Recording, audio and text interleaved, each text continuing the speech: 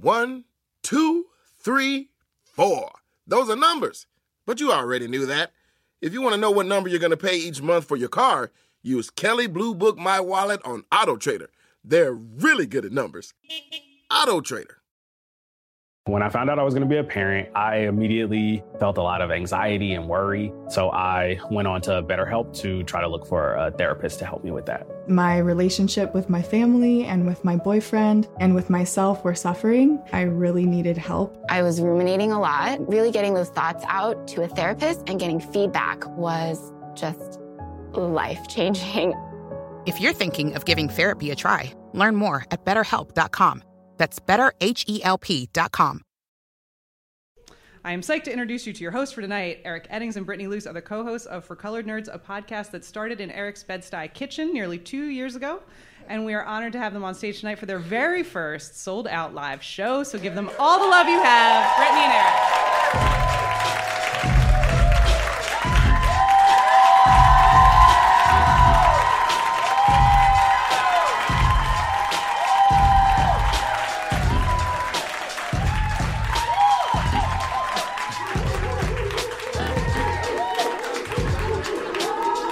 You're literally too kind. Yeah. It's like you guys think we're Arsenio.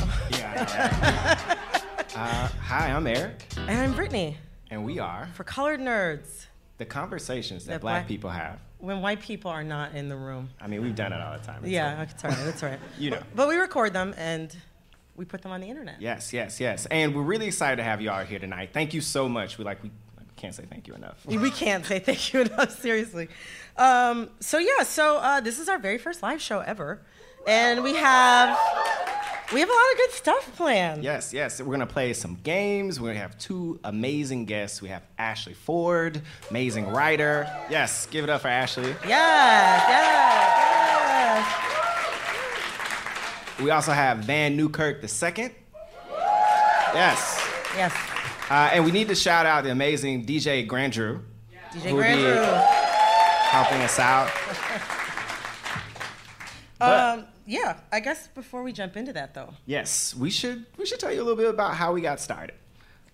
Okay, so in November 2013, which is my birth month, we ended up sitting at this cigar bar after my birthday party for 5 hours?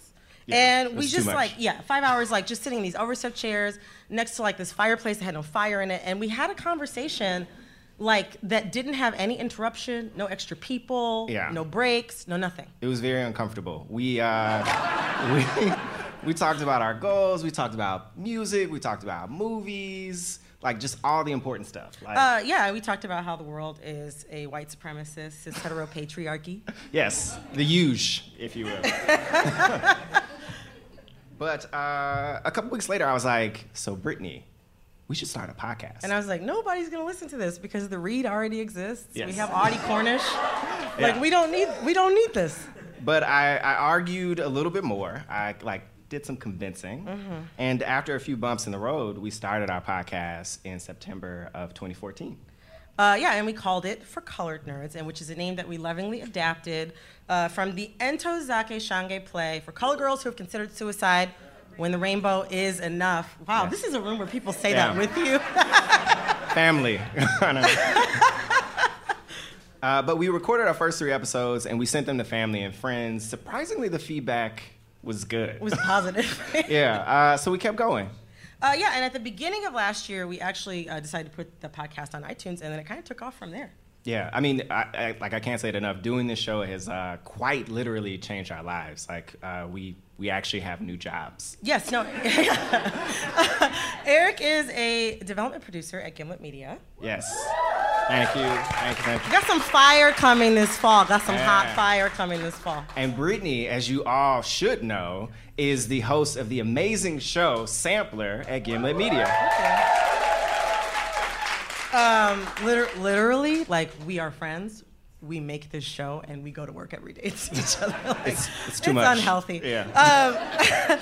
But doing For Colored Nerds also allows us to talk to people who we really admire, and we really, really love it because we get to connect with all of you. So for that again, we really, really just want to say thank you so much. But before we go into like a full 3-hour testimony, I think we should do something fun. How about a game?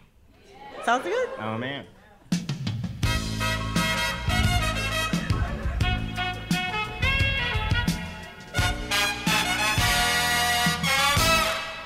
Wow, that was great. No, it's like so effective. Where did that, where their wrote music that. come from? Yeah. So we're gonna play a game called, are you ready? I'm ready. 6 Degrees of Black Separation. All right, so how I came up with this, so, you know. Sorry, but... it's not like a Milton Bradley board game. Yeah, you can't go by it.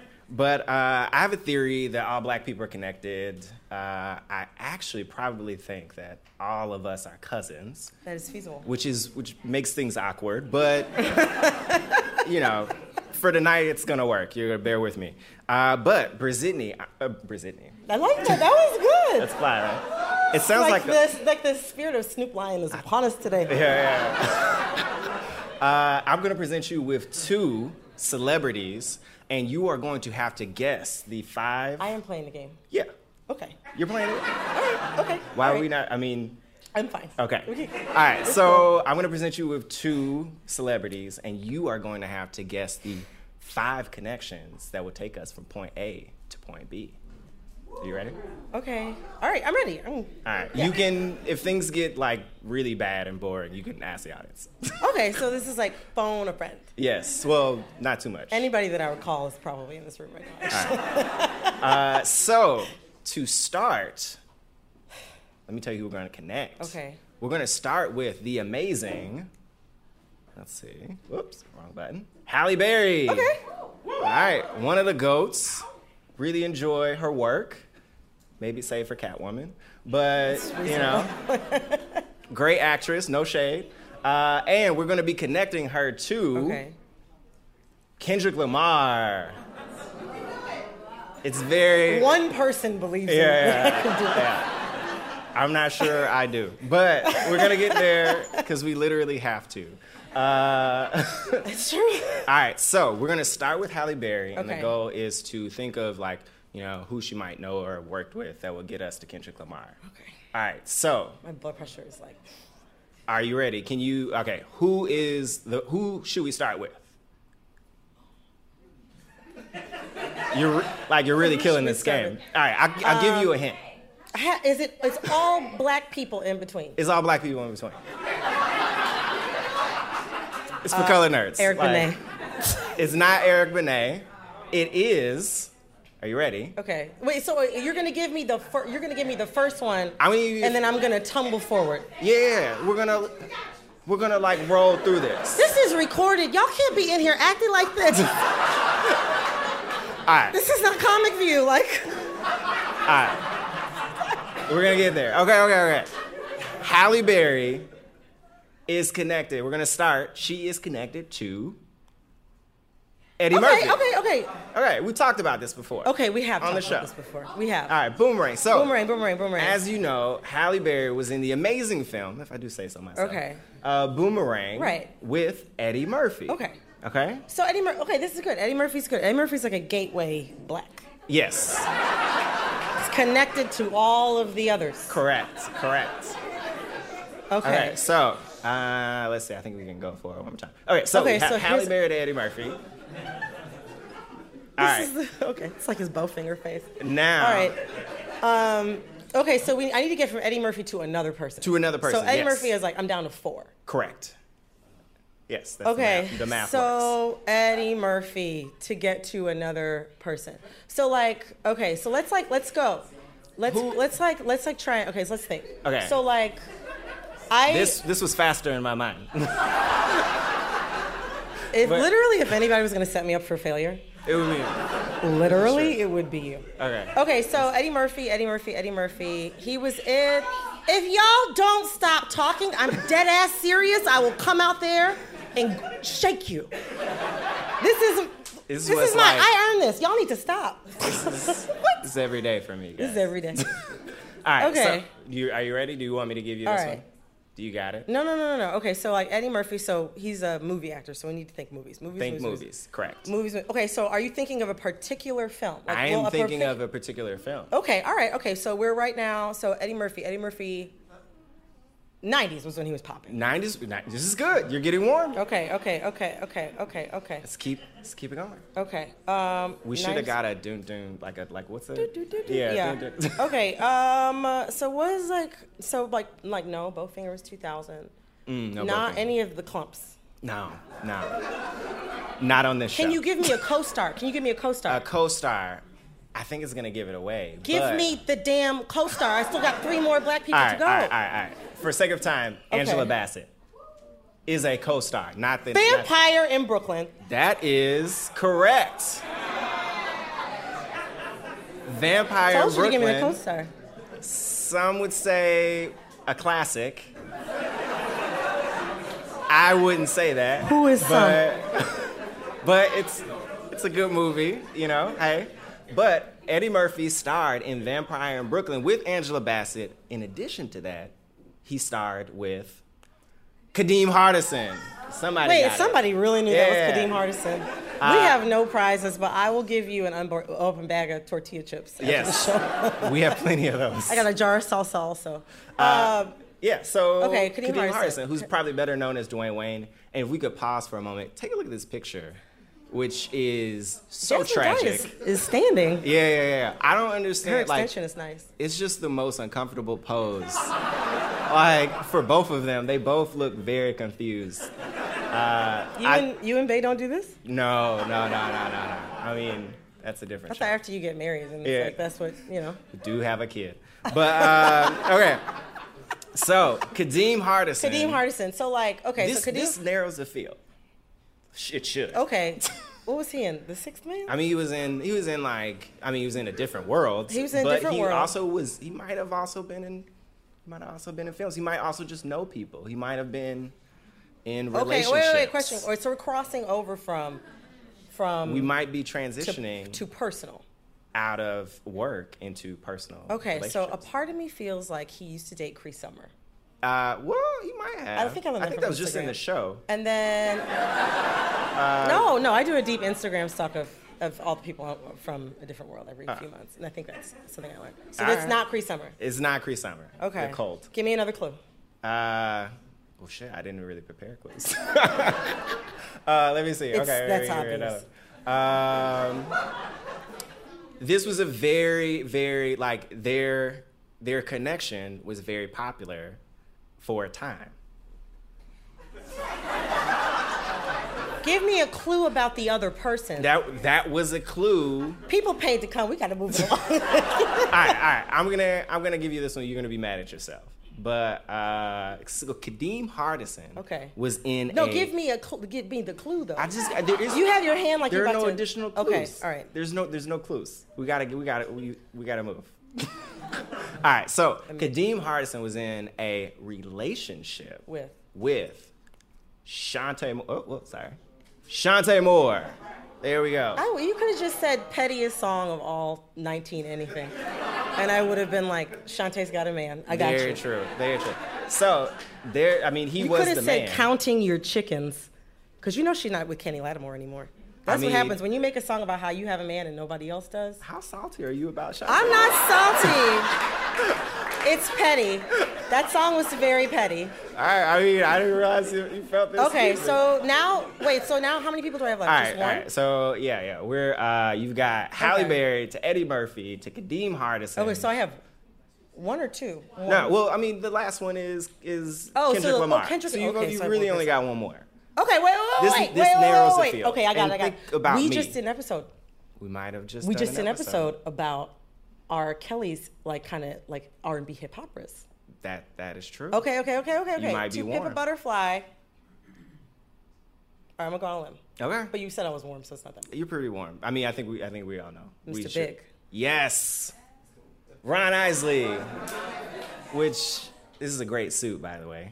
Yeah. If I could do my wedding over again, this would be it. But Ron Isley, Mr. Big, So he was on To Pimp a Butterfly. I can't say that word, apparently. But, and then we get from there to Kendrick Lamar because he had the song What a Dollar Cost. How much a dollar cost? So that takes us to Kendrick Lamar. Good job, Brittany. You made it. I made it. You made it. Yeah, I appreciate. I mean, this was like we got from Halle Berry to Kendrick Lamar, and that has been 6 Degrees of Black Separation. Woo.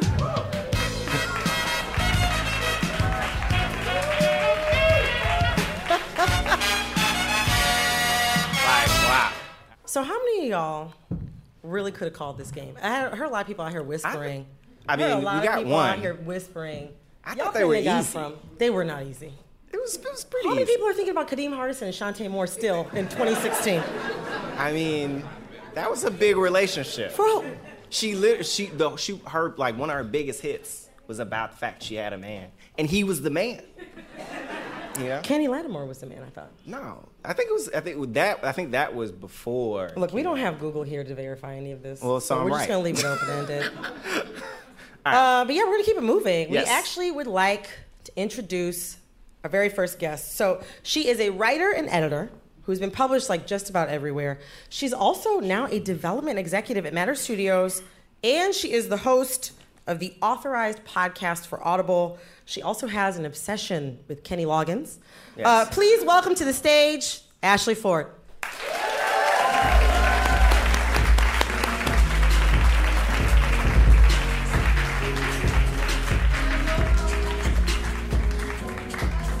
Hi. Welcome. All right, so Ashley, so glad to have you. Yes. I'm so glad to be here. Yes. And so just to jump into it, you have been a writer and an editor for a long time. You've worked at BuzzFeed and Elle, and we know you've been working on like multiple books for the past few years. Yeah, lots going on. Yeah. You busy. Yeah, I'm busy. I'm booked. Is that what they say? Yeah. I think so. Am I making that booked up? out through next year? Yeah. So I would love for you to tell us just a little bit more about how you kind of transitioned from a writer to a development executive, because it's pretty new. Yeah, it's new. And just tell us about the new job. Okay. My new job is working for a company called Matter Studios that used to be a publication online, just like a digital publication. And the editorial director for the publication had this vision for like a full media company that would be that would basically be a great place for people to make bold and sometimes specific things that don't have a like super wide audience, or that other companies always say doesn't have a wide audience, and to do that in a way that was, actually beneficial to creators and artists. And he took that vision to somebody with a lot of money, and that person was like, yeah, sounds like a good idea, and gave him a bunch of money to start this company. And I was actually, before taking this job, I was consulting for Condé Nast, and he, like the founder, Mark Lotto, it's him and his wife who founded it, him and Hillary Fry, but Mark was actually reaching out to me about something different, and he was like, okay, I've tried to be respectful of your little thing at Condé Nast, but I really want you to come work for me, so can you do that? And I was like, I was just waiting for you to ask. So now I do that, and I'm specifically working with web series and documentaries, so just like basically right now having a lot of meetings with people who have cool ideas and trying to figure out if they have the right cool idea right now for us, and if it's not the right cool idea for us right now, it might be later. And so just having as many conversations as possible with people who are making really amazing stuff or who want to. That sounds awesome. That sounds that sounds amazing. Yeah, it's kind of a dream job. Like, I keep thinking it's not real. Like, I show up every day and I like look around like, y'all still want me here, right? Y'all want me to do the same stuff I was doing yesterday? Okay. Just making sure. It's me every day. I'm always waiting for somebody to just like to bring a cane and just like yank it around like a vaudeville cat. Yeah. From a cartoon. Something. Yes. And not yet. Like, I mean, they keep checking in with me to make sure that, like, I'm doing okay and I'm happy, you know, and that I feel like I'm supported when, you know, when shit went down in Louisiana and in Minneapolis and then in Dallas, you know, they were kind of calling me and being like, hey, you don't have to come in tomorrow. Like, you know, maybe. That's great. It's great. Well, I mean, I can't, like, have you sitting here without addressing the episode for Colored Nerds that you did last summer. Yeah. It's been almost, like, exactly a year. And it's honestly, it's a fan favorite. Even people in my personal life who, like, barely listen to the show, they're always like, this woman, Ashley Ford, we need to have her back. And that conversation was actually also the first interview that, like, I ever did. And you kind of have this, like, sage wisdom vibe about you, and you're always, like, giving really good advice. And I think, like, in that episode specifically, you spoke a lot about, like, gaining the courage and vulnerability to, like, really put yourself out there, whether it's, like, emotionally or for your work. And that, like, meant a lot to me, also to Eric, and I think to a lot of our listeners. Mm-hmm. But, like, the thing is you're, like, 30?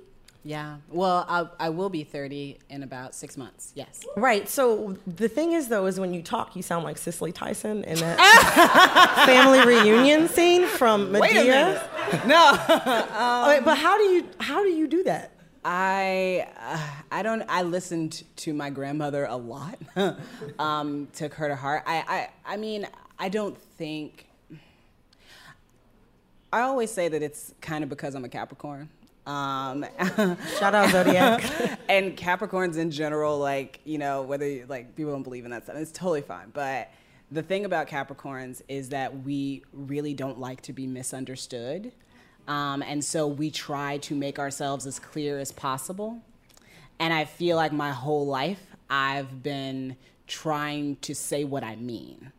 And that takes practice, like a lot of fucking practice. Oh, are we allowed to cuss? Yeah. Okay, sorry. I think we may already have. Yeah. Okay, good. A few times. But yeah, it takes a lot of fucking practice to sort of like every time you talk, try to do so with the intention of clarity, which means talking in a way that, in my mind, is to the point, and also in a way that I try not to get too caught up in how I want to speak. I try to think about the message and who I want to receive the message, and how they would best receive the message. And I try to speak to people in a way that is already a bridge, and that I can say something to them that is the way they can best receive it, and not necessarily just the way I like to talk or the way that I talk when I'm, you know, with my family or friends or, you know, whatever. And it's not necessarily like a different identity. It's more so like trying to figure out where you're coming from. And every time I have a conversation, it's not like, oh, I'm just talking at people, I'm talking with people. That's like doing the thing that like most people do that I don't always do. Like when I'm communicating, which is like actually like taking in what someone is saying, and then like thoughtfully responding. Well, I understand, like, I don't always get it right. Like, I mean, I definitely don't always get it right. And the more someone is around me, the more they will catch me fucking up, to be perfectly honest. You know, my boyfriend's here tonight, and I guarantee you he'll be like, yeah, she fucks up sometimes. Like, you know, like, it's not all the time. It's just, you know, I try to use sometimes the best of myself when communicating with people. And the best of myself is the part of me that wants to connect with the person, you know, by any means necessary. Do you feel like you always, like when do you feel like you hit a moment where you started to trust that person to know that, like, this is the best of yourself? That is ongoing. That is not a thing that I feel like I inherently trust about myself, or that I got to one point and felt like I could trust myself. I think it was more of a not being scared to try, and doing it over and over again. And when I mess up, recognizing it and not letting the, I don't want to say a failure, but in a little way it feels that way. It feels like a little failure in the moment. And it's okay for it to be a little failure, but the failure has no purpose if I don't learn from it. So when I mess up or when I, have those moments, I think it's not so much that I trust myself to get it right, but I do trust myself to recognize when I don't get it right and to make amends accordingly. Yeah. Wow. Yeah. Can't sure say amen. That's not something I was going to come up with. So, I mean, one of the, in the episode that you sat down with us before, with Brittany before, one of the things you talked about was your series, Disrupting Domesticity. Oh, yeah. Which I know Brittany is a huge fan of. Yeah, it was on the Toast. Yeah. It was this series on the Toast where you talked about you did something that I could never do. And I think that would be hard for a lot of people, which is write a monthly post about what it was like to move in with your partner for the first time. And you laid the shit bare. You talked about, you talked about everything, the kind of stuff that goes through everybody's mind. Is this person going to eventually find me boring? Am I caring enough about this person? Do they feel it? Am I too depressed or anxious for this person? You kept it 100. I tried. I certainly tried. Yeah. So, I mean, I feel like we read a lot that it's important to have healthy relationships. But like Brittany was saying, I feel like you really did the work of showing your work, if you will, and kind of outlining how you got there. So, to put you on the spot a little bit. Oh, Lord. How are things going? And also... if you had to, let's say if you were thinking of creating a new installment, what's been on your mind? What do you think is important to share? It's so funny that you say that because I have been thinking about it a lot because when Kelly moved here, he moved into an apartment that I already was in with a roommate. So it was the three of us in an apartment for, a year and a half, maybe a little. I don't know if it was a year and a half, but a little over a year. Yeah, no, committed. Yeah.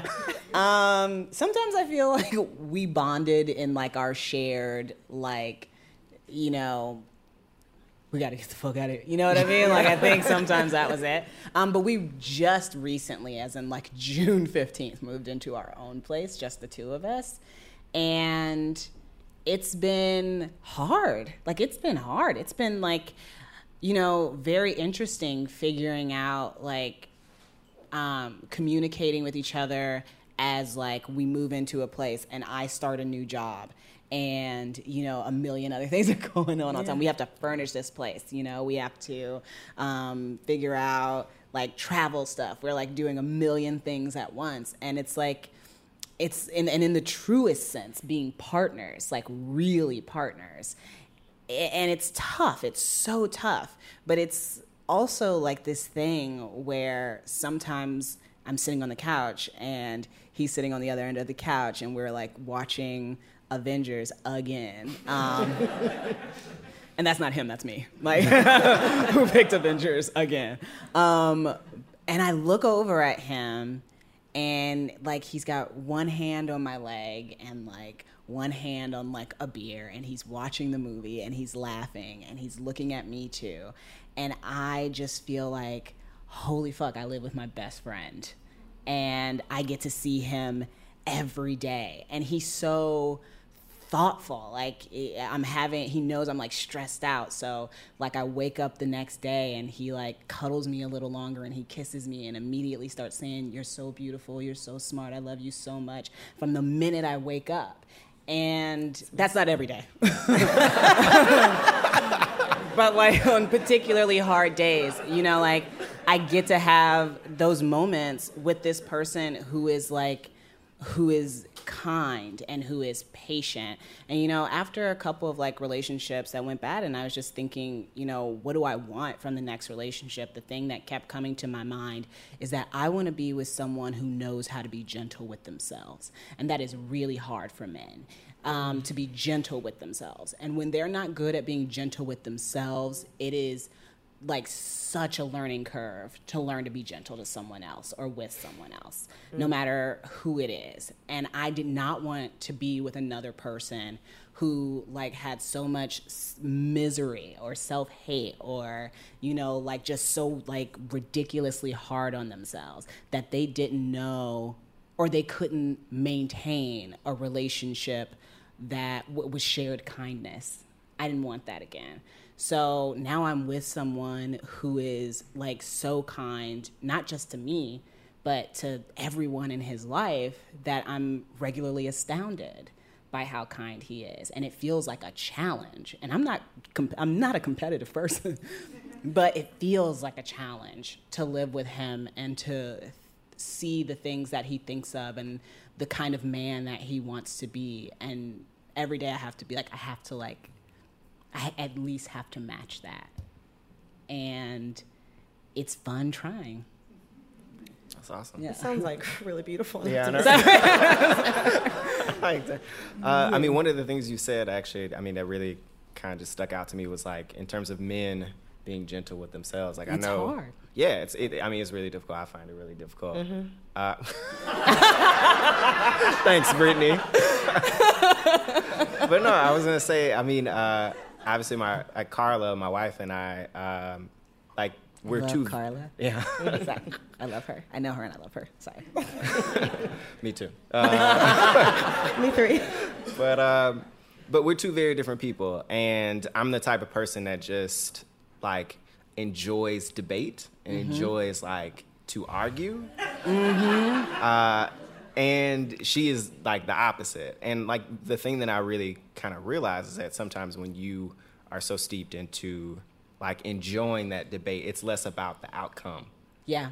It's more about that process. And that was, I kind of think, something that kind of falls in line with that. Well, yeah, you know, one of the like rules that we try to abide by during arguments and stuff like that is we are not arguing. Neither of us is arguing to win. We're arguing to find a solution to the problem. And that helps because when you're not arguing to win, you don't go for the jugular. You don't, like, there's no reason to, because you're not trying to, like, you know, get this person to submit.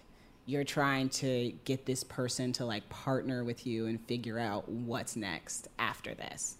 And that has worked for us. Like, that really helps. Sometimes it's like we have to get out of the house and just like we don't like each other right now, but we've got to get out of the house and go do something, because that's what's going to shake us out of this. One time it was getting on the train and going, like, we were like, let's just get on the train and go somewhere. And we went to like Connecticut, and we didn't really think this through.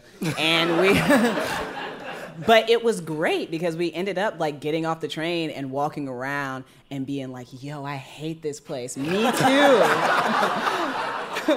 And then being like, let's eat something and leave immediately. You know, like, it ended up being great because it was just this moment of being like, we're in a place where we know no one. It's just the two of us. This place blows, and it reminds me how much I like you, to be perfectly honest. And it went great. Like, it was a lot of, you know, like, we talk about that trip a lot because even now it's like, why the fuck did we go to Connecticut? Like, I don't know why we did that, but we did. That's great. So I think it's time for another guest. Yes. So I would like to introduce this person. Surprise. He is a writer at The Atlantic. He is also a contributing editor for Seven Scribes and a founding member of Negroes with a Podcast. He's also, most importantly, the founder of Do Rag History Week. Yes, give it up. Please welcome Van Newkirk II.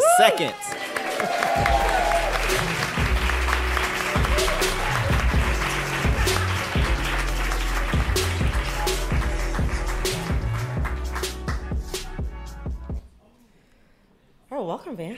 Thanks Van for came having from me. DC like at 6 o'clock this morning. That's commitment. And like worked and like is here right now. So thank you. 6:55, not that.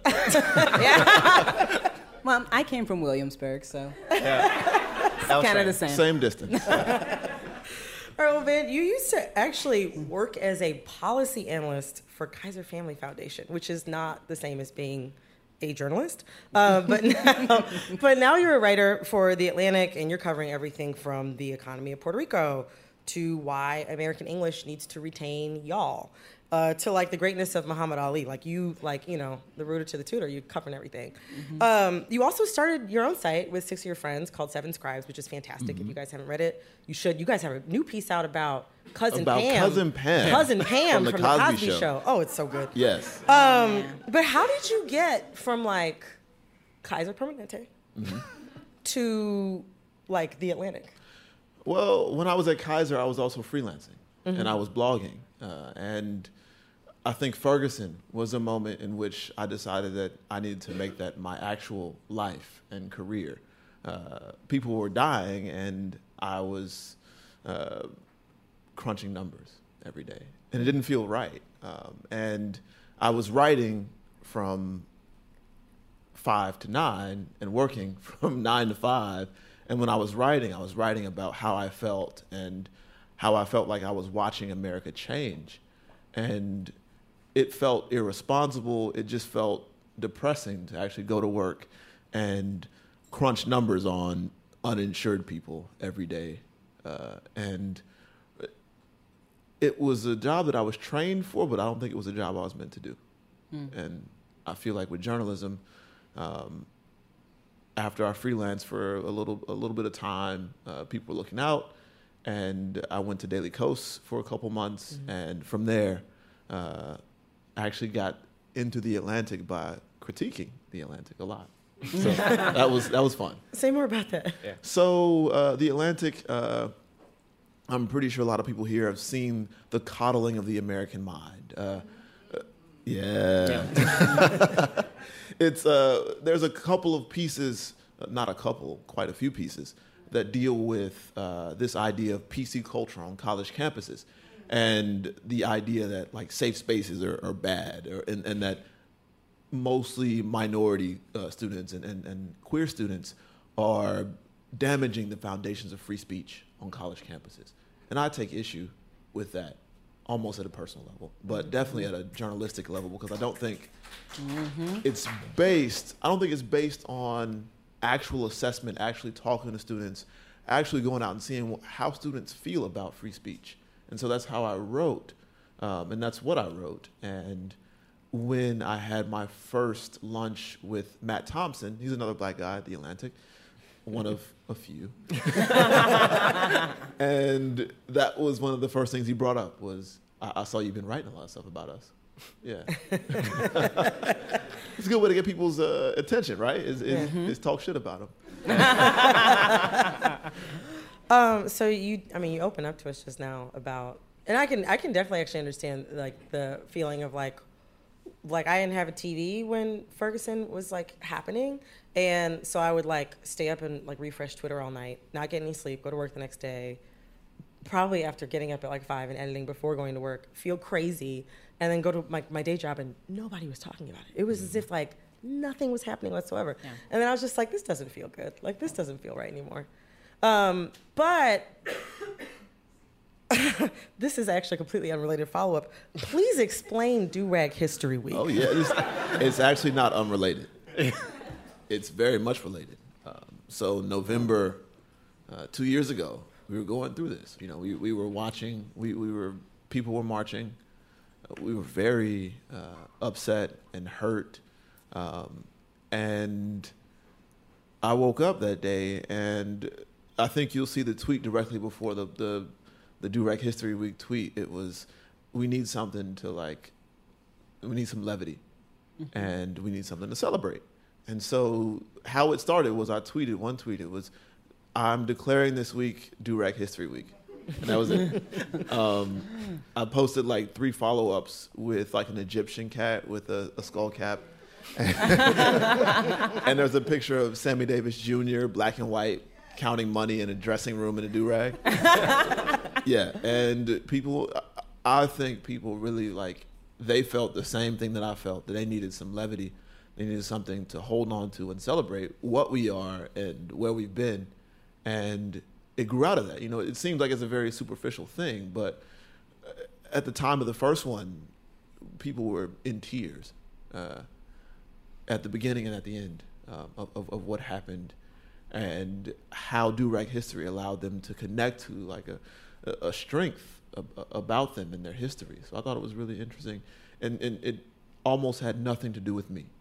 Mm-hmm. Yeah, I said I had that tweet, and I think people would have latched on to almost anything at that point that was similar. That's obviously very relevant now. Even I feel like we're all looking for things to kind of take us out, just even for a brief moment. Yeah, Pokemon Go. Yeah. I was playing in the green room before I came out here. I deleted it because I have an obsessive personality and unlimited vacation. So I was like, nah, it's a recipe for disaster. I have an obsessive personality, and I just go with it. So normally before guests come on the show, we ask them, is there anything that you want to talk about that you never, ever get to? And you said, without hesitation, with not even half a breath, butterflies. Yes, butterflies. What is that about? Wait, the Michael Jackson song? No. I love that song, by the way. And I love the original Floetry version much better. Yeah. The reference track. As much as I love Michael. But I think butterflies, and this is going to be real poetic and kind of whack maybe. But I think butterflies are the thing that I would show if an alien came to Earth and asked me to show them one thing or they blow us up. I would say butterflies. I think butterflies are beautiful manifestations of the strangeness and the weirdness and the uniqueness of life on Earth. And they remind me so much of the specialness I see in kids and people. And I actually have butterfly feeders and plants that I know will attract butterflies in my yard because they're so amazing. We got monarch butterflies. We got swallowtails. You want to get me into talking about classifications. But if you actually think about the idea of a butterfly, and it's almost to me impossible beauty of a thing. And whenever I'm down and I go out to my garden and I see butterflies landing on my hydrangeas or my, Beautiful. This is great. or my daisies, I am just reminded that life is beautiful. And I don't ever want to lose that. Well, damn.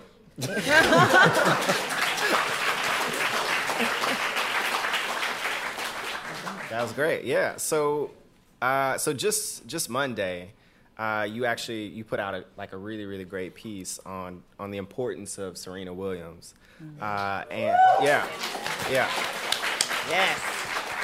And it was really beautiful in the sense of how it explored kind of Serena's life, her success, but also her life as a bit of a metaphor for kind of the struggles that Black people have traditionally gone through, in addition to Black women specifically, how they have always faced them. To start, I would actually just love it if you could just say more about that, because everybody should know. Okay, so Serena Williams, the greatest, maybe athlete of all time. We'll think about that.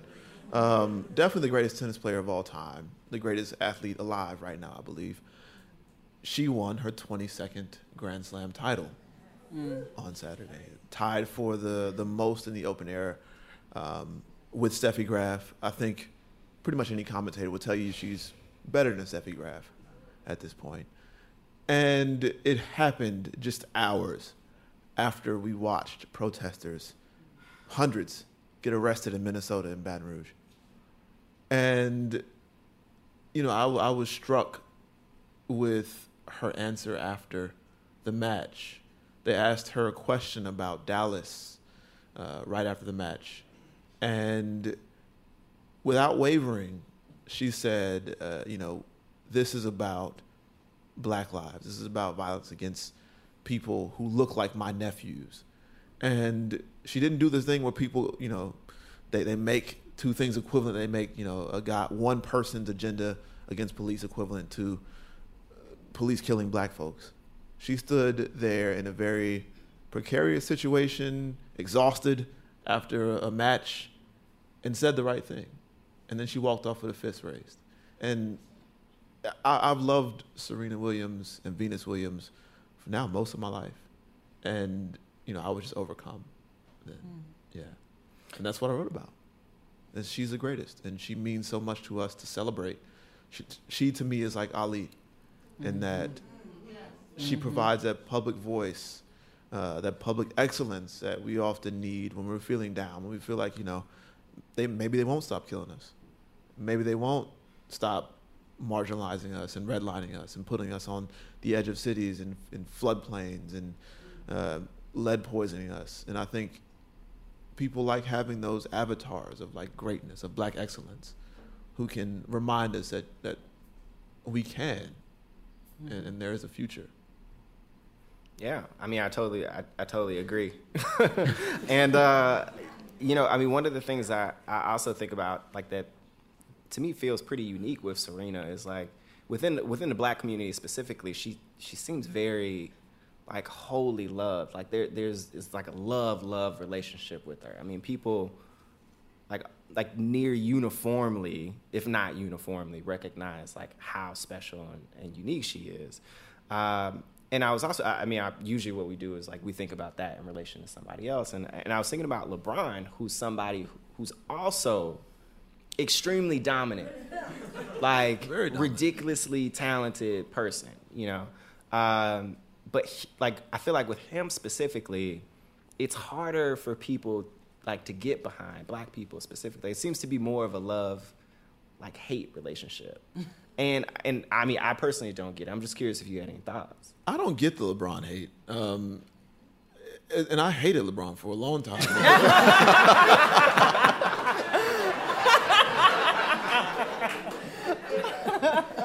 Well, I thought the whole switching, I thought the decision was weak.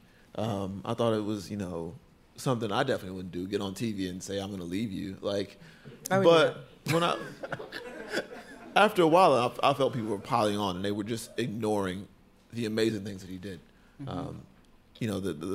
The fact that he actually does do work for the community. His scholarship program is amazing. But I think anyone who becomes successful enough is going to have haters. And that's just the way it is. And I think she's not singularly accepted among everyone, of course. I mean, you got Dog Abby and Egg Twitter who get out there every day and they're going in. But I think that acceptance among black folks, at least, is acknowledgement that she represents more than any other athlete that sort of hope, more than LeBron, more than Jordan did. And the fact that I think that she exists in a sport that is mostly white, that is white pretty much with the exception of her sister, and a couple of other up-and-comers who also enjoy watching, is different than LeBron James playing in a sport where it's mostly black, or a football player playing in a sport where it's mostly black. She's overcoming. LeBron definitely has overcome racism, but it's much more daily and present in her life. And she's also a woman. She's a black woman dealing with all the shit that black women get. So it's almost threefold, like the difference in what we respect of her going through. And that's why I think, even if you don't like her, if you don't like tennis, you got to respect Serena, right? You can't not respect Serena. Well, that was beautiful and true. Now that I guess everybody in the room has now met the both of you, it's time to move on to our next segment. So we are going to talk. We each brought like our own individual thing. Eric, you want to explain a little bit of it? Yeah, I mean, it's come up a lot. It's honestly, I'm sure amongst everybody in the audience, it's kind of tough to have a conversation where the events over the past week or two haven't come up. So we wanted to talk about something that feels good. And for us, that's really the kind of the transformative power of black art. So we asked ourselves, this is well as you two. What's a piece of Black art that's changed your life? And we're gonna share those with you. All right, so I'm first. Yeah. No pressure. So I'm going to play a clip from a movie, and it comes from the 1978 classic movie musical, The Wiz. Oh, yeah. Who doesn't love a classic chocolate chip cookie? Famous Amos has been making them since the 70s, 1975 to be exact. With semi-sweet chocolate chips and a satisfying crunch, it's everything classic in one bite-sized cookie, and fans couldn't get enough. That's right. You'll find our original recipe, the one you know and love, in every bag of Famous Amos original chocolate chip cookies. Find Famous Amos anywhere you buy your favorite snacks. Start clean with Clorox, because Clorox delivers a powerful clean every time. Because messes happen. Because...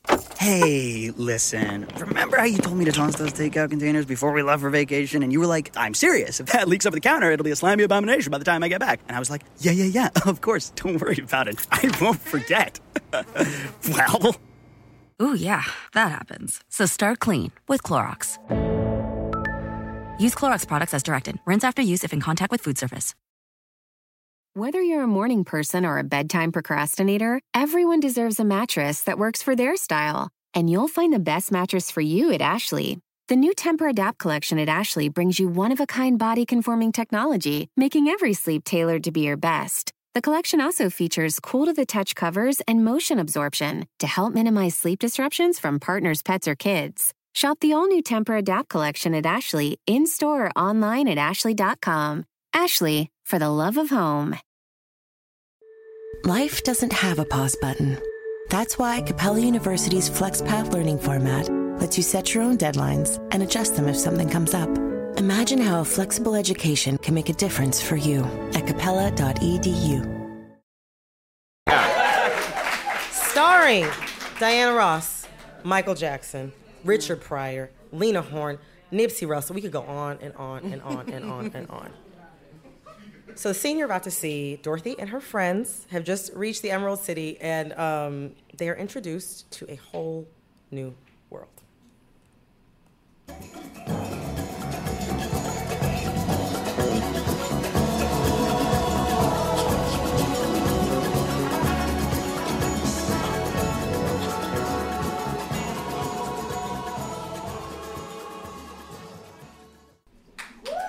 give it up for The Wiz, actually. Wiz. And actually, if you were like paying attention, or if you know that much about like Yves Saint Laurent models from the 70s, Iman was like the very last black person in that shot.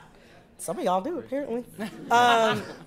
So I picked that because where I grew up is a town called Farmington Hills, Michigan. Yes! Obviously, that person is my blood relation, who also quickly forgot about where we come from, because it's not that thrilling. So by the name, you can kind of guess it's not chock full of black people. And so, like, growing up, I saw very few all black anything outside of my household, my auntie's households, and church. And so, like, to see this thing from the past, which, like, when you're 6, 7, 8, you have, like, you don't have a strong concept of, like, the 70s. But to see, like, Michael Jackson younger, and to see Diana Ross younger, and all these other, like, just amazingly talented black people, some of whom aren't here anymore, just, like, being in this thing together. Like, Iman is not even from... She's not even from America, but like you know what I'm saying? This is like such a, like The Wiz is such a, to me, a black American triumph, but also like by including other people who are in like other, like, well, I guess like if Iman's from Africa, she's not really part of the diaspora. She was like, you know, yeah, like, yeah. So like including people from the diaspora and people who really didn't travel as far. And it was just like, it was so beautiful. Like, I had no concept of anything like that. So just to be immersed in this world that wasn't just all black, but was also like seemingly of another time, and also of like this other place where there was all this magical stuff happening. And I always loved The Wizard of Oz. So to see an all black adaptation of that with better music. Talk about it. Better dancing. That's like, I mean, it's like, that made me feel like as a child, like I won. Alvin Ailey. Yeah. And that scene, do you know what I mean? Like, I mean, honestly, it's really, like, it's amazing. Like, the thing that, like, for me, and I went back and watched The Wiz after The Wiz Live played recently, which was also really, really good. I watched Amber that. Riley. I cried. Yeah. If Amber you haven't Riley. seen The Wiz Live, you need to go on Hulu or whatever bootleg website you use. And you need to watch, what is it? He's the Wiz. When Amber Riley sings He's the Wiz at the beginning, like the first time I saw that, I was crying. And it turned out, I talked to, not to put my mom on blast, my mom is in the room. But when I talked to her about that, whoop whoop, Ursula. But when I talked to her about it, she said that she cried when she saw it. Almost every other black woman that I know that watched The Wiz burst into tears. Yeah. At seeing it live, and then also seeing Amber Riley sing that song. I mean, first of all, Amber Riley hits notes I didn't know existed, and like regularly, and I just love that. But it's also so infrequent to see. I'm a person who grew up loving anything that had to do with magic and whimsy. Like, I loved it. But that also meant that I ended up seeing, like, mostly, like, except for really, like, The Wiz, seeing white people being able to engage in, like, magic and whimsy and things like that. So The Wiz was this, like, view into, like it's colorful and they're singing and they're dancing, you know what I mean? But it's also, like, literally about magic. And that was, like, life-altering for me. Like, oh, we get to do magic, too. Yeah. Set in Harlem. Yeah. Right? Harlem. Yeah, it's set in Harlem. I'm from Indiana, so for many years I didn't think Harlem was a real place. Like all of a sudden in movies, it was like the 555 number in movies. Like when people would be like, "Oh, we're in Harlem," and I would be like, "Oh yes, Harlem." Like it was a concept. It wasn't an actual location. I mean, but in the movie, Harlem is also like, I mean, as they go to the different world, like that world just has so much texture and detail. Yes. Like if you think about, like, I mean, black, like, one, you don't see many black, like, I guess you call it maybe sci-fi or fantasy, like you said, kind of those like magical worlds. But it was not only that, but it was also just built out with so much depth and detail. Like if you look at that clip alone, like just all the details from the fur to like the metallics and like how they bring all those things together. It was so much focus to make you really feel like this was opulence, like this was, you know, luxury. This was at its peak. And like that's something I feel like we still, frankly, don't see a lot of times because we don't get the budgets. But the budget for The Wiz was incredible. Yeah. It's clear. Didn't they blow it? I feel like they blew it out a couple of times. I wouldn't be surprised. But yeah, no, it was like I feel like the budget for Boomerang was probably high too. It was. The budget for Boomerang was super high. They like blew it out. But also like Eddie, it's like not crazy, but it's also just, I mean, time has passed, but it's crazy to think about like Eddie Murphy like commanding that kind of money, or like Diana Ross and Michael Jackson together with Richard Pryor like commanding that type of money. Like I was glad that it was a thing that happened again now, and that like I was happy that Neo was in it. Yeah. You know what I mean? Right. Like I was really like Neo's a talent. I've been singing "Sexy Love" to myself for like the past 6 years. Walking around my office, just his accent was terrible though. What's that? His accent was terrible. His accent was terrible. Yeah. He's like the only black person I know with Jack Nicholson eyebrows. I don't know how I feel about it. Where's he from? What's that? Where's he from, Neo? The Shining. Because somebody said Vegas. I was gonna be like, you said The Shining. I swear he's never been to the South. Yeah, I really do. I don't know. He tries it. He did. He really did. But I like it because it's centered like the same way that I guess when you think like Kansas is representative of the heartland of like America, like a mainstream America, which is white. Like Harlem is like it's the center of Black America, and it's like. It also, like, in the movie, it's the center of the universe. It's, like, the place that you're trying to get back to. It's the place where you want to be. And it's, like, it's the place where your family is. It's the place where love is. And I think it's so beautiful. Like, if you think about also what Harlem was probably like in 1978, it was so beautiful to me that, like, they centered that as, like, this, like, wonderland full of, like, love and, like, happiness and like that warm feeling of, I mean, I'm saying home, which is like a song from The Wiz, which is corny. But like, yeah, but like that warm feeling of home, like when so many people probably like on the news we're not, you know what I'm saying? Like, this is happening at the same time that Frank Lucas is around. Do you know what I mean? Like, it's not, like, I appreciate the fact that, like, Black people were offered this piece of fantasy, but also that, like, the fantasy was kind of still framed within, like, everyday life. Mm-hmm. You know what I mean? It didn't have to happen, like, in, you know, like, so far into the future, you know what I mean? That it was hard to identify. Yeah, that it, like, that you feel like you couldn't, it wasn't necessarily something that you would feel part of. It's something you could only see, like, in New Zealand where they shoot stuff like that. So that was my pick. Eric, it's pretty good. Tough act to follow, but I will be showing you a clip that comes from the 1990 movie Mo Better Blues. Yes. By Spike Lee. I must add that this is my number 2 favorite movie of all time, only second to Berry Gordy's The Last Dragon. He gave a copy of that of his. You gave your copy. I talked to our boss about this the other day. Yeah. He gave him a copy of his DVD and was like, "You must watch this." I gave him. Yeah, I actually gave it to him on Blu-ray and DVD, just in case, because it's so excellent. But that's not why we're here today. We're here today to talk about Mo Better Blues. Stars Denzel Washington as Bleak Gilliam. And in this particular clip, it actually comes from the end of the movie, so spoiler alert, but please go back and watch it. Denzel Washington is kind of chosen to leave behind his like dreams, frankly, of a career as a jazz musician and commit himself wholly to his partner and potentially have a family. So this kind of comes like just after.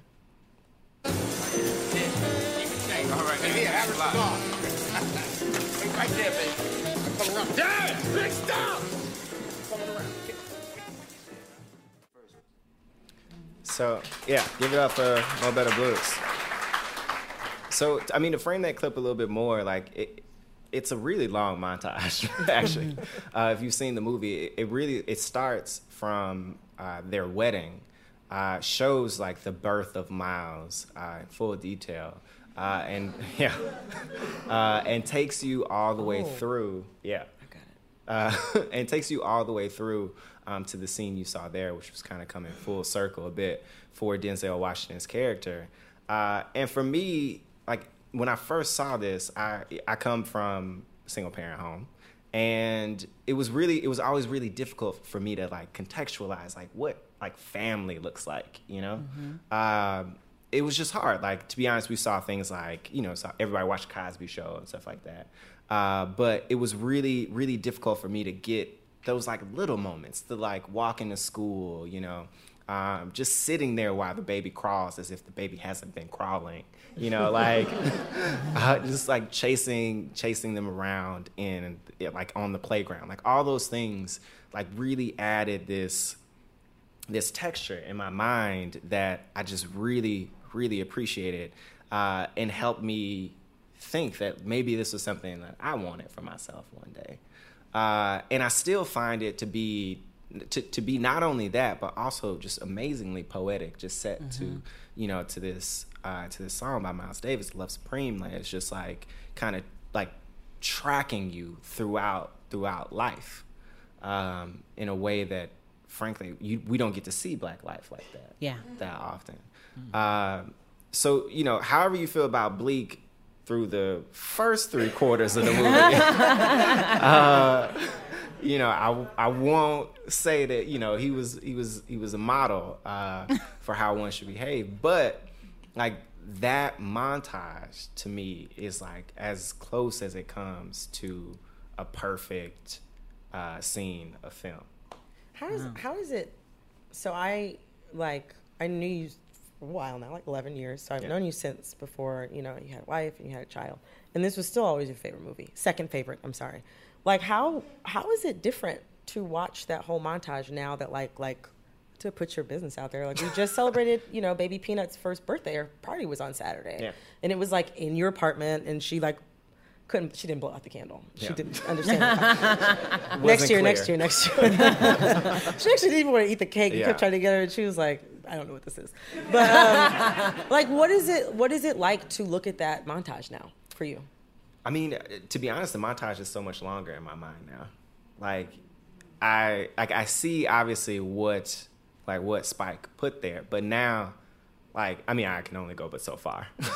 I can't go all the way there, but I can feel out these other moments.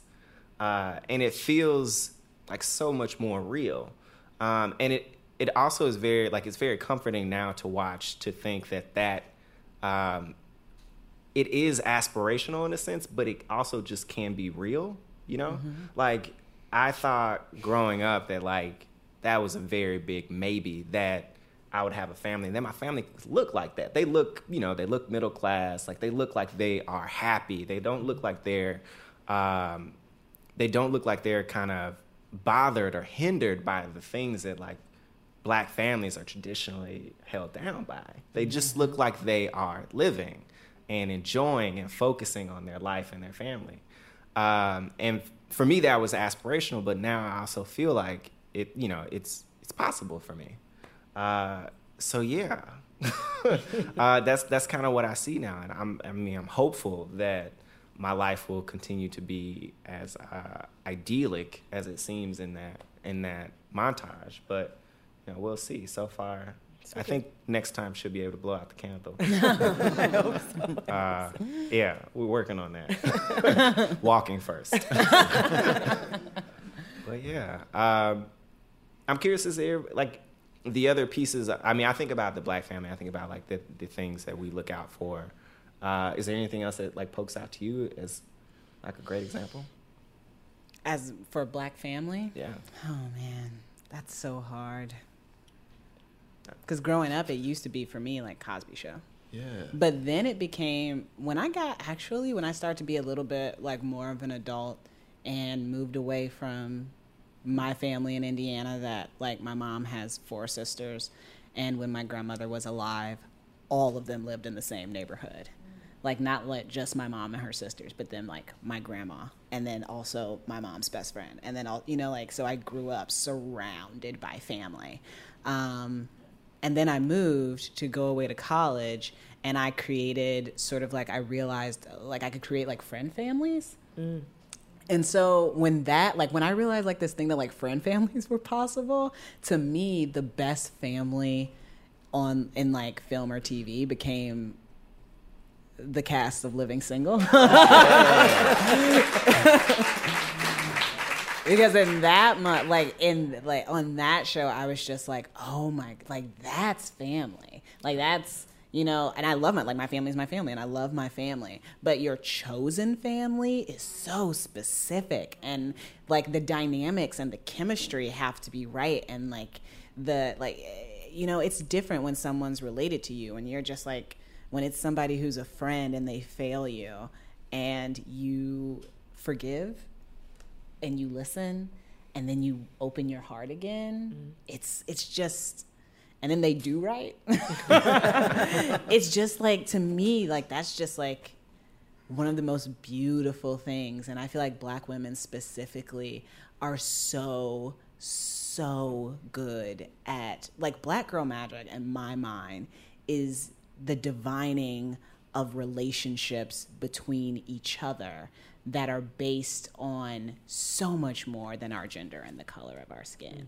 Like, I mean, like, that might be where we start, but it becomes something, like, beyond, just so strong. You know, I was telling my boyfriend on the way here, I was looking at my phone, like, okay, which way do I go? And there was a Black officer at the crosswalk, and she saw me, and she stopped, and she said, "Hey, where are you trying to go? Let me help you." Like, and I was like, oh, you know, actually I can see it, you know, and here or whatever. And she was like, okay, cool, you know, whatever. And then Kelly was like, what'd she say to you? And I was like, it's a whole thing. Like, I don't know how to, like, she didn't say much, but it was like that look, you know what I mean? Yeah. Like, and I was like, I can't even, I love you, but it's a thing. Like, let's just go. We already late. So on that note, I think we should actually transition to your clip. Yeah, okay. My clip comes from the 1993 film, What's Love Got to Do With It? Starring Angela Bassett and Lauren Fishburne. And now, from St. Louis, Ike and Tina Turner singing their new song, Fool in Love.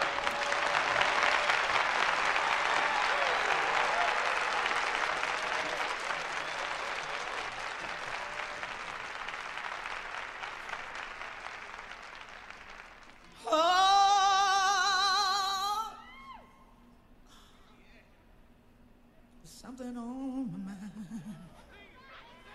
Won't somebody please tell me what's wrong? You're just a fool, you know you're in love. What you say? Okay. You need to give us. Yeah. You need to give us some. All right. A little bit of context. Yes. For that scene, I mean, most people know like the Ike and Tina story, but the particular thing around that scene is that right before they went on stage, Tina, who had like recently given birth, like way recently, felt like she was too sick, and like she gave birth. They immediately went back on the road. She didn't feel good at all, and she was like, I don't think I can do this. I'm sorry. And, you know, and then there's the, you know, Ike line, like, yeah, you sorry about the sorriest motherfucker I ever seen. And then he leaves. He's terrible. He's a terrible man. But that scene when, like, first of all, I saw this in the theater. And I was like 6. Yeah. My grandmother didn't give a solitary fuck. She was like, I don't like going to the movies by myself. I'm about to pull you out of kindergarten early. And you gonna come see it with me. So I went to go see this movie. But it was ingrained in my mind, this like Angela Bassett, who the fact that to this day Angela Bassett doesn't have a Best Actress Academy Award for something is insane. But y'all know. But that scene, like her just standing there, like almost catatonic, and him kissing her, and it's like this moment of the kiss and that single tear coming down her face, and then the singing starts. And I just I grew up in a family where my mom. My brother and I watched a lot of TV, a lot of movies. We were only 14 months apart, kind of acted like twins. But my mother was very encouraging of us play acting. And for many years, I thought I wanted to be an actress. I don't. Now that I know what they go through, I have no desire to do it. But my brother and I used to act out scenes from movies all the time, and my mom would just laugh, and she would tell us, "No, you forgot this line. It goes like this." We'd be like, "Oh yeah, wait, we'll do it over. We'll do it over," and then we'd do it over, and it was this fun thing. And I didn't really realize. I don't even think at the time. I definitely realized that Ike was a mean man, but I don't think I understood what it meant to be in relationship with a man who treats you badly, because I was 6. But then as I got older, this movie sort of for me, it became completely Ike was an afterthought. It was all about Tina, and it was all about her strength, and it was all about her talent and beauty and drive, and it sucked that she had to get to that breaking point, and I can still picture her in that all-white suit running across a highway, and walking into the hotel room and then giving her a room. Because despite the fact that she's Tina Turner, she has nothing. She has no money. She has nothing on her. And she just wants to be free, and she just wants to get away. And, yeah, that movie just represented for me, a level of, you only have to take so much from a person. And love doesn't look like that. Mm-hmm. So when someone says, "I love you," or "I need you," or "you need me," but they treat you like that, those two things don't work together. They don't mix. And I feel like there were a lot of bad situations I avoided just in life because of representations like that, where I was like, no, I see you coming. And when I see crazy coming, I'd cross the street. 2014. So, yeah. So I don't want to cut off conversation, but I know we're slowly running out of time. So I want to make sure we get to your clip there. Yes. All right. So my clip is from the 1997 music video for... it's much different. Not really. For The Rain, Super Duper Fly. Yeah. by Missy Elliott, and as you all remember, it is the first single from her very first album. The legend. Me, I'm super fly, super duper fly, super duper fly. Me, I'm super fly, super duper fly. I know you want more. Can't play the whole video, y'all. So, my sister's 3 years younger than me, and we used to get my dad's hefty garbage bags. You had to get the ones for the leaves because they were just light enough to blow up, but not too heavy, right? But they wouldn't burst. And we had these little fans, these little battery-operated fans. And we would... I found a way to rig them up so I could blow the garbage bags up with the fans, and me and my sister would walk around the house until the batteries died. Like the Super Duper Fly video. When it came out, I was not even 9 years old. I was going on 9 that December. And I had been reading a little bit about, science fiction. I'd seen science fiction in the movies. Up until that point, I had some really, fun movies and stuff I enjoyed. I'm not even sure exactly how I was allowed to see the video. I think my grandmother, again, she What is up with grandmas? my parents didn't let me watch BET, but my grandma, she did. And as a Southern black kid, I spent maybe half my life at my grandmother's. And so I watched BET, I watched this, and it was revolutionary for me. And that's one of the only things I can actually remember from my childhood going back that far was the Super Duper Fly video, was the garbage bags, was watching this vision of the future that I had never thought about before, a future not only with black people, but where black people were like the only vision in that future. It was incredible to me. I'd been seeing, shit like Puff the Magic Dragon, fantasy shit that's not like where you don't see any black people at all. So similar to your point about The Wiz, this was me watching for the first time. So I hadn't seen The Wiz yet then. For the first time, it was me watching the construction of an Afrofuturistic world through a 3-minute, 45-second video. A great video. A great video. And also being introduced to Missy and Timberland. But also life-changing. Also life-changing. Yeah, also Southern. Southern, yeah. Southern, then they as got a together Southerner, with Total. watching this stuff that was like very Southern, and watching this future, and also watching a black woman who was leading her own, like who wasn't the R&B singer attached to the song, who was the song, and that was also something that was amazing to me to watch as a kid. And every time anybody asked me what's my favorite music video, what's my favorite, you asked me this and I thought it almost immediately. It was Super Duper Fly. It was Garbage Bags. How long did that last? Like, how long does like a battery operated fan in a garbage bag last? Those things can go about 2 hours. That's like 6 years if you're 8. But I was in very, very rural North Carolina with my grandmother.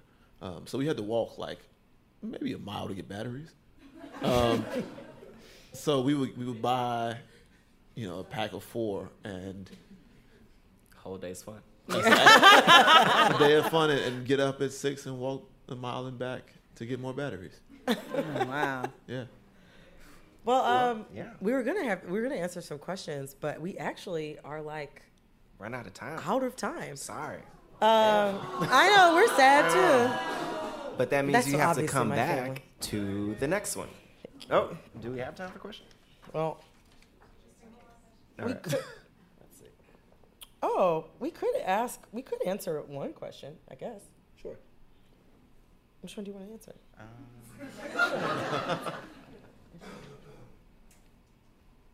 We can answer that question. Okay. You should read it. Sure. It'd be All right, so quick question. Where's it from? This is from Nika T. Knight on Twitter, at Nika T. Knight. She asks, Brittany, have you started writing more since your last episode with Ashley?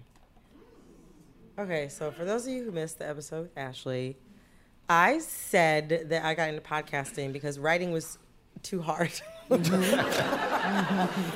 Just much easier to talk about nothing with you. And it worked out. Yeah. But yeah, actually, I wrote one thing. I don't have time to write anything else, but I wrote one thing. And it was about infidelity. And It was about Lemonade. And it was about... Okay. It's really good. And it's I feel really like I could just say Lemonade. I feel like I could just say Lemonade. Knows. Beyonce. I'm just going to keep saying keywords just to like get applause. But yeah, no, I did write. I did write one thing, and it was on Refinery 29. It was actually cool because they actually reached out to me.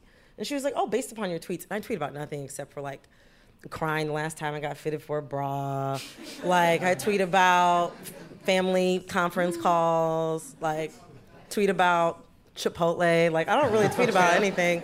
So she was like, based upon your tweets, I really think that you should write a story about Beyonce and infidelity the day after Lemonade came out. And I was like, yeah, okay. Actually, no, you were on vacation. I normally would have asked you because I would have been like, no, actually, I'm very busy. I kind of am. But then I was like, if Eric comes back and I tell him that this happened and I didn't do it, you would have been pissed off. So yeah, I did it. And it wasn't, I didn't die. And it's actually a really fantastic essay. Yeah. And It's really, really good. Y'all read it? I knew you read it. Hey, I knew you I read am it. plugged in for all Lemonade stuff. Oh, of course I read it. Well, shoot, that's all we got. I think that's all the time we have. We want to thank a couple people though. Yes. We'd like to thank the Green Space. Yes, seriously, because we would not have been able to do this without them. So that's Ellen Rofez, Jennifer Sendro, the wonderful staff, Ricardo, Fernando. Thank you so much. Yes. We'd also like to thank our guests. Yes. Thank you so much. Let's give a round of applause. Yes, thank you, Ashley. And also our DJ Yes. Grandrew. Yes. And we'd like to lastly just thank all of our listeners and everyone who got tickets. We know, for me, $15 is a lot. A lot of people. That's Yeah, I mean, for most, maybe. Yeah. But we really, really appreciate you all coming out tonight. It means more to us than we could, ever really explain. This is you don't understand. Literally, we used to sit in Eric's house while, people were shouting in the street. It was ambulances going by. We would drink the first couple episodes, so they don't make any sense. And we would leave Eric's bathroom door open behind me, so it just sounded like we were shouting into a trash can. But y'all stuck with us. And we appreciate it. Yeah, thank you. Thank you. Thanks for having me.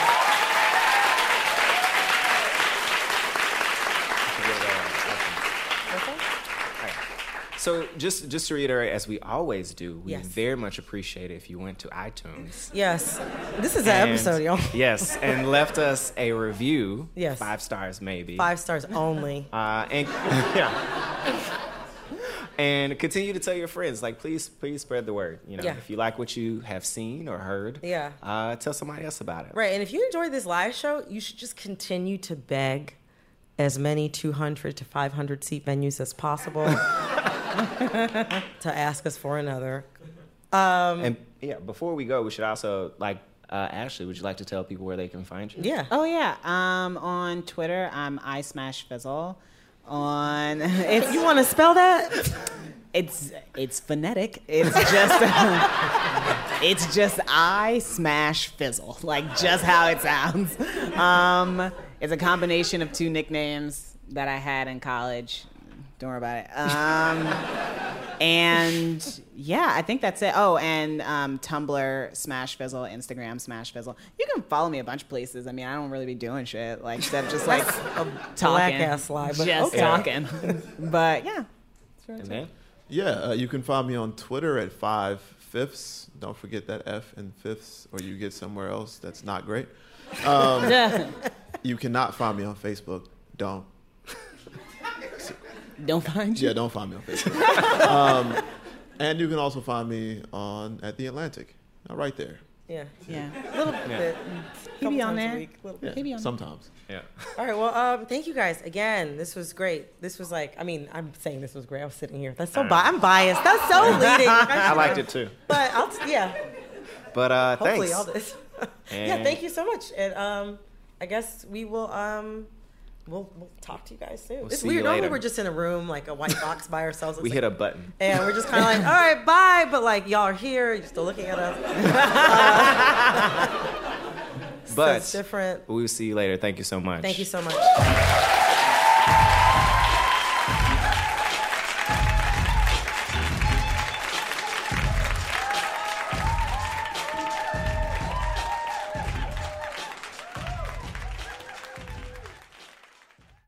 Who doesn't love a classic chocolate chip cookie? Famous Amos has been making them since the 70s, 1975 to be exact. With semi-sweet chocolate chips and a satisfying crunch, it's everything classic in one bite-sized cookie, and fans couldn't get enough. That's right. You'll find our original recipe, the one you know and love, in every bag of Famous Amos original chocolate chip cookies. Find Famous Amos anywhere you buy your favorite snacks.